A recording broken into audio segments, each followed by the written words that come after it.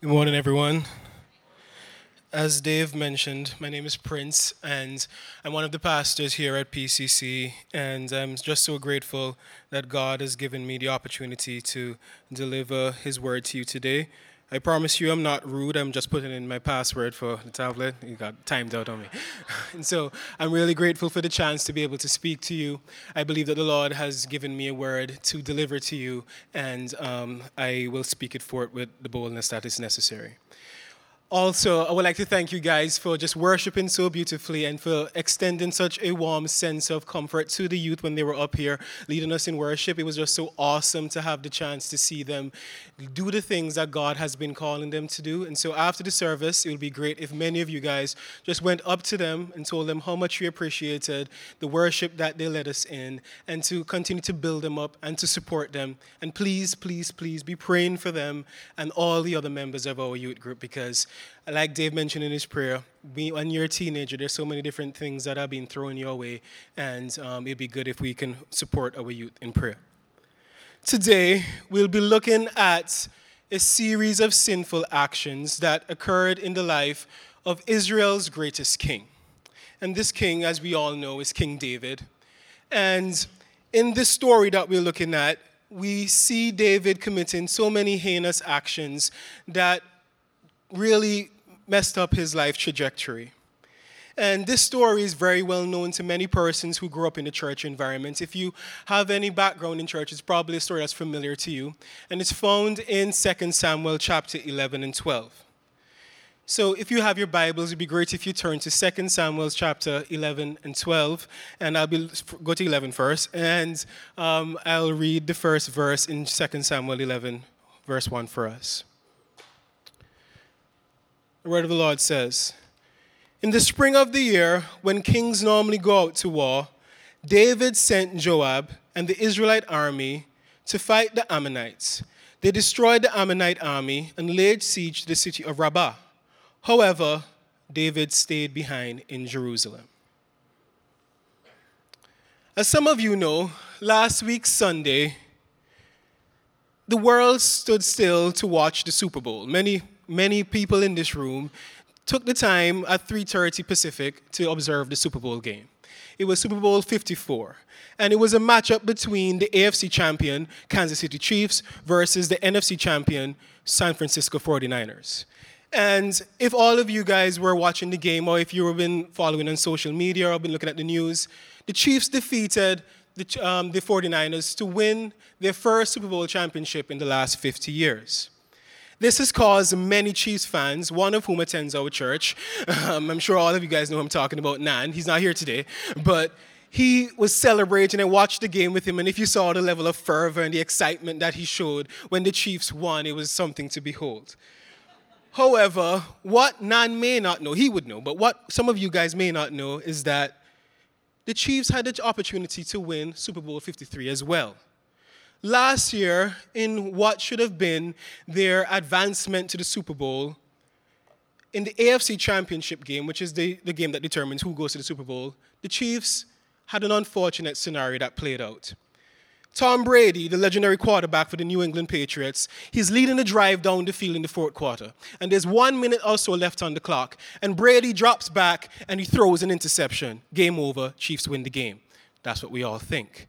But there's a little yellow flag that was thrown, which signifies that there's a 5-yard penalty on the play. The referee comes up, he addresses the crowd, and he says, "Offside against Kansas City."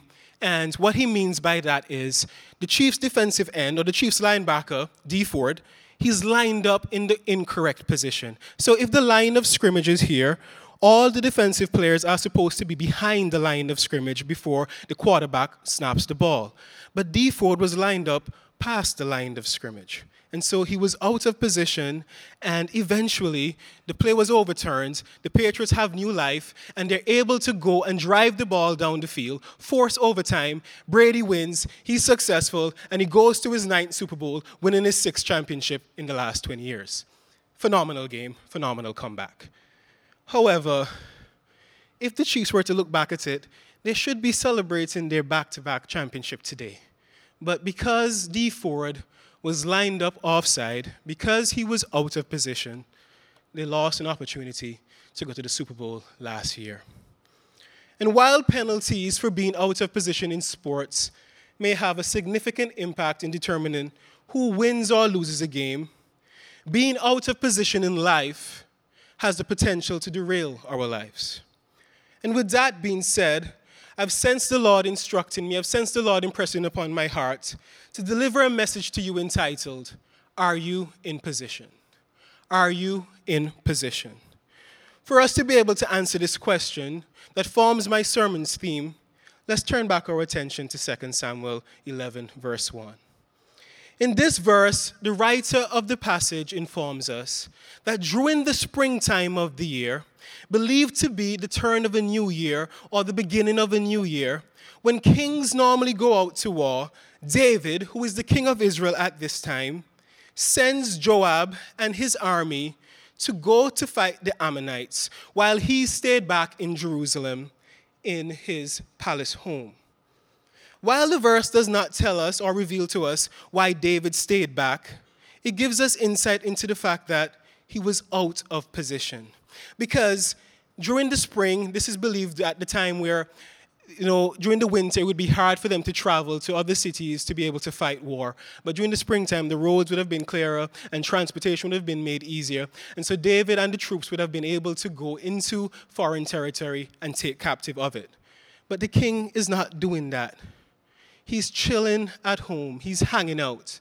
And because he's chilling at home and hanging out, he becomes distracted. He becomes self-centered. He becomes self-absorbed, which leads to him committing several sinful actions that will drastically change his life's course. In the passage, we read that late one afternoon, after David's midday rest, and so here, we see the king who's supposed to be fighting, he's at home sleeping. The king got out of his bed and took a leisurely stroll on his palace rooftop. And while he's there, he's overlooking the city of Jerusalem. He's probably looking and saying to himself, what a marvelous city God has given me the opportunity to be the king of. David's eye caught the view of a very attractive young woman who was taking a bath. And like most men, that would have caused him to be attracted to it, but some of us should be able to just look away, but David did something more than that. After being stunned by the beauty of the young woman, David sent one of his servants to find out who she was.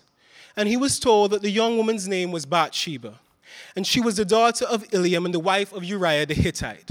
So we learn something by examining the first verses 2 and 3, that the out-of-position king was drawn to lust after, and he covets another man's wife.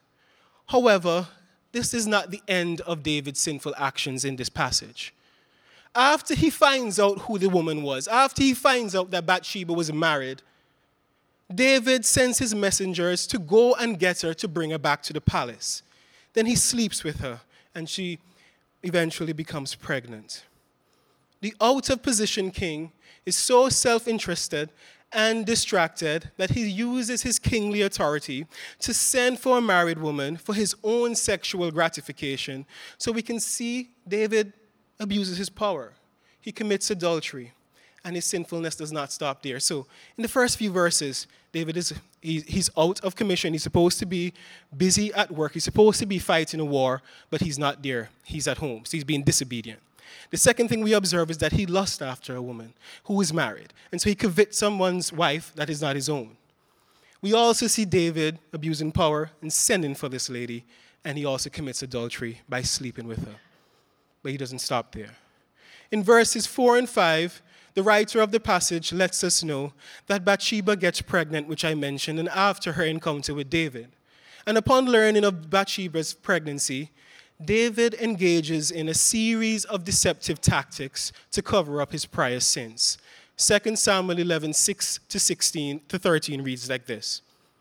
Then David sent word to Joab, send me Uriah the Hittite. So Joab sent him to David. When Uriah arrived, David asked him how Joab and the army were getting along and how the war was progressing. Then he told Uriah, go home and relax, which in another translation would have been, go home and wash your feet, which sometimes means go home and sleep with your wife. David then sent a gift to Uriah after he had left the palace. But Uriah did not go home. He slept that night at the palace entrance with the king's palace guard. When David heard that Uriah had not gone home, he summoned him and asked, "What's the matter? Why didn't you go home last night after being away for so long?" Uriah replied, "The ark and the armies of the Israel and Judah are living in tents, and Joab and my master's men are camping in the open fields. How could I go home to wine and dine and sleep with my wife? I swear that I would never do such a thing." "Well, stay here today," David told him, "and tomorrow you may return to the army." So Uriah stayed in Jerusalem that day and the next. Then David invited him to dinner and got him drunk. But even then, he couldn't get Uriah to go home to his wife. Again, he slept at the palace entrance with the king's palace guard. At the beginning of the verses that I just read, we see David showing false interest in the state of the affairs of the Israelite army. But he knew that his true intention for sending for Uriah had nothing to do with how the army was faring. David sent for Uriah with hopes of being able to trick him and to deceive him into going home so that he could sleep with his wife. But David's deceptive tactics did not turn out the way that he would hope for. So to David's chagrin, Uriah refuses to go home because he knew that while he was a part of the military campaign that Israel was engaging in, he was not allowed to go home to sleep with his wife. That would have made him ritualistically unclean. Eventually, David realized that he will not be able to cover up his sin in this way. So he schemes up a more permanent solution to solve his Uriah problem. The scheme he comes up with involves David sending Uriah back to join the Israelite army with a letter that is to be delivered to Joab. This letter instructs Joab to station Uriah at the fiercest spot in the battle and to withdraw the Jewish army from being in close proximity to Uriah so that he would end up being killed. Like a good general, Joab follows the instructions of the commander-in-chief, the king. And as one might expect, Uriah and other members of David's army are killed. So being out of position and growing more and more self-centered leads to David becoming an accessory to commit murder. But his sinful actions don't stop there. Eventually, Joab sends a messenger back to David to report on the events of how the war and the army is progressing. And included in that report is the update that Uriah and other members of the army have died because of the tactical negligence that they showed by sending them up front and withdrawing the army and allowing them persons from the walls of the city gate to be able to do harm to them. David's response to finding this out is flippant. He states, "Tell Joab not to be discouraged. The sword devours this one day and that one tomorrow. Fight harder next time and conquer the city." Because David is out of position in his vocation and in his life in general, he responds to the messenger's news in a manner that is insensitive, that shows little love and a lack of empathy for his people. He shows little God-centered characteristics during this moment. So, here's a summary of the actions that we see David committing in the first 13 verses or so. We see David lusting. He covets another man's wife. He deceives. He becomes an accessory to murder. He lacks love and empathy for God's people, the people who he is called to lead and to serve. And he becomes totally self-centered and distracted. Now, there's a chance that some of you listening to me today might be thinking to yourself, okay, Prince, young man with your accent and all that stuff is real well and good. Thanks for the history lesson on the Bible and pointing out different sins that David committed. But what does this have to do with me? Aha, I'm glad you asked. Because it has a lot to do with us. You see, like David, each and every one of us in the room today have unique roles that we have been called to live into and to live out on our life's journey. Some of us have been called to be spouses to our partners. Some of you guys have been called to be nurturing and responsible parents to your kids. Some of you, all of us rather, have been called to be obedient and grateful children. All of us have been called to be committed and faithful in our vocational roles. And most importantly, we've all been invited to become adopted children of God. But the reality is, if we are out of position, meaning if we are not actively engaged in fulfilling the responsibilities that are associated with the different callings in our lives, we too are more than capable of making life-alteringly poor choices like David did. So the question that forms our topic today, are you in position?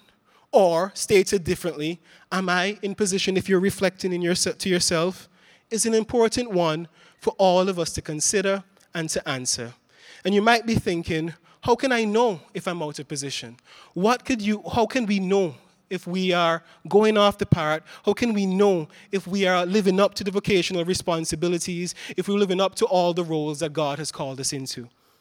Well, when we are out of position, we tend to be self-centered, like David was. That is, we are preoccupied with our own circumstances. From David's accounts, we are able to read that he was only focused on pleasing himself. He had little to no regard for Uriah. He had little or no regard for Uriah's family, for Bathsheba, because he just sent for her. If you can read into the verse, with him abusing his power like that, he probably committed sexual assault. That probably he did. And so he had no regard for her. He just wanted to please himself. He had no regard for his country, and he had no regard for his God. In the same way, when we are out of position, we tend to be focused on taking from people what we are supposed to be doing to take care of people. So if I'm just thinking about pleasing myself, I won't take the time to call my parents who did amazing things for me to grant me the opportunity to be here before you today. I would not be able to do what I'm doing today if it wasn't for the mom and dad that God gave me. And I have a calling to be grateful and obedient to them for the rest of my days. But if I'm out of position, I'll be selfish and only focused on pleasing me, and I won't take the time to call them, which I need to do better at, and I won't take the time to extend love to them in the way that I'm supposed to. So, if you are a husband to a wife, when you're not actively engaged in your call into your wife, you're only focused on how your wife can please you, and you show little interest in what you can do to be a blessing to your wife. And the second thing that we tend to be, so firstly, if we are out of position, we tend to be self-centered. And when we're out of position, we also tend to be distracted. You see, because David was at home when he should have been at war with his troops, he found himself open to giving in to distractions. And in his case, one of the distractions came in the form of an attractive married woman. The same is true for us today. When we are out of position, it is so much easier for us to fall prey to distractions that will throw our lives off path. When we are not doing the things that are necessary to live into the calling and live into the roles that God has given us, there's so many different things that can come along our way to draw us away. I, as you guys know, work with the youth and the young adults in our church primarily. And they're an awesome group of young people, an awesome group of young adults to work with. And I've had many conversations with them about certain practices that can tend to draw them away from God and that will derail their lives. So, for instance, as you would imagine, it's not just something that bothers young people, but many young people struggle with pornography and lust and matters related to that. And so I'll be having conversations with some of the young men in the group who are struggling with that sin. And the thing that is always consistent is that something is triggering them to be distracted. And as a result of that, they fall prey to that temptation. And they give in to the lust. In the same way, some of you guys probably have that very same experience. And the reason it happens is because we are out of position before God. And as a result of that, we are focused on pleasing ourselves. And when we become focused on pleasing ourselves, we become distracted from what will cause us to please God. No, I would be doing a disservice to all of you and to myself if I just made mention of the traits of a person who is out of position without highlighting the potential consequences of living a life that is out of position. To do this, let us revisit David's story. In 2 Samuel 12, God sends his prophet Nathan to rebuke David through a parable. Nathan's parable of rebuke highlights that David, with his many wives and concubines, wrongly took the one and only precious wife of Uriah to satisfy his selfish desires. Because of this, David will face severe consequences from God. The passage reveals to us that David would experience murderous death by the sword in his family, rebellion in his family. He will experience the heartache of losing his wife to other men in public view. So he took someone else's wife, and in 2 Samuel 12, we're told that other men will take his wife and they will do what he did in private, in public. And he would go through the loss and the heartache of losing the child that he had with Bathsheba. You see, David lusted and coveted after someone else's wife, and the consequences for his sin includes other men coveting and lusting after his wife. David destroyed Uriah's family, and the consequences for his sin includes rebellion and destruction to his family. David was an accessory to murder, and the consequences for his sin includes death, the death of his son that he had with Bathsheba. All of this occurred in his life because he was out of position. And just like David, we will face consequences in our lives if we stay in a state of being out of position or if we drift off to becoming out of position. If we choose to have a posture of indifference as spouses to our partners, we'll make poor choices in our marriage that will destroy the fabric of our love. If we choose to abandon the call to truly nurture and care for our children, we'll do an awful job at parenting, and our children will not turn out the way God intended for them to turn out. If we are not willing to follow the wise instructions of our parents, there's a high likelihood that our lives will be filled with regret. If we are lazy and undisciplined in our vocational roles, we'll probably live an unfulfilled life that is joyless. But most importantly, if we choose to reject God's invitation to have a thriving, life-giving, and familial relationship with Him, our lives will be meaningless when it's all said and done. You see, being out of position in our unique roles is truly destructive. It is truly destructive. If you're reflecting on your own life right now, and you have come to the conclusion that, yes, I'm out of position in the roles that God has called me to live into, you don't have to stay in the state that you are. King David demonstrates how we should respond after learning that we are out of position. Upon learning that he has committed many egregious acts in the sight of God and against the Lord, David immediately confesses his sins. And Nathan assures David that God has forgiven him. After confessing, David engages in intense prayer and fasting to God with the hopes of healing and the hopes of God healing his son, because at this point in time, he found his son was sick for 7 days, and so he engaged in an intense period of praying and fasting, going before God, asking God to save his son's life. But, it shows us that he was committed to praying and seeking after God's face. But unfortunately, the child passed away. But instead of cursing God for his self-inflicted loss and becoming fatalistic, David cleans himself up. He literally, the Bible says, washes himself off, puts on some lotion, and he goes into the tabernacle, and he goes to worship God. Similarly, if you're sensing that you're out of position in the roles that God has blessed you with, I would encourage you to follow David's lead. Confess your mess up to him. Don't hold it in your heart. Don't be slow, or don't think to yourself that God will be too harsh to you, or he's looking at you and saying, no, I won't accept you. Go before him right away. As soon as David was rebuked by Nathan, he said, I have sinned against the Lord. My encouragement to you would be, as soon as you sense that you're out of position, no matter if it's 1 second after, sometimes we have the perspective to think that we need God to calm down. We need him to be able to get over what we did. He's saying, no, come unto me right now. Confess your sins. Just state it. Say, I'm sorry. Say you repent and mean it. And he will extend grace unto you in the same way that he did to David. Don't have the perspective that if I confess to my sin to God, he will reject me. He will never reject you. He will never reject you.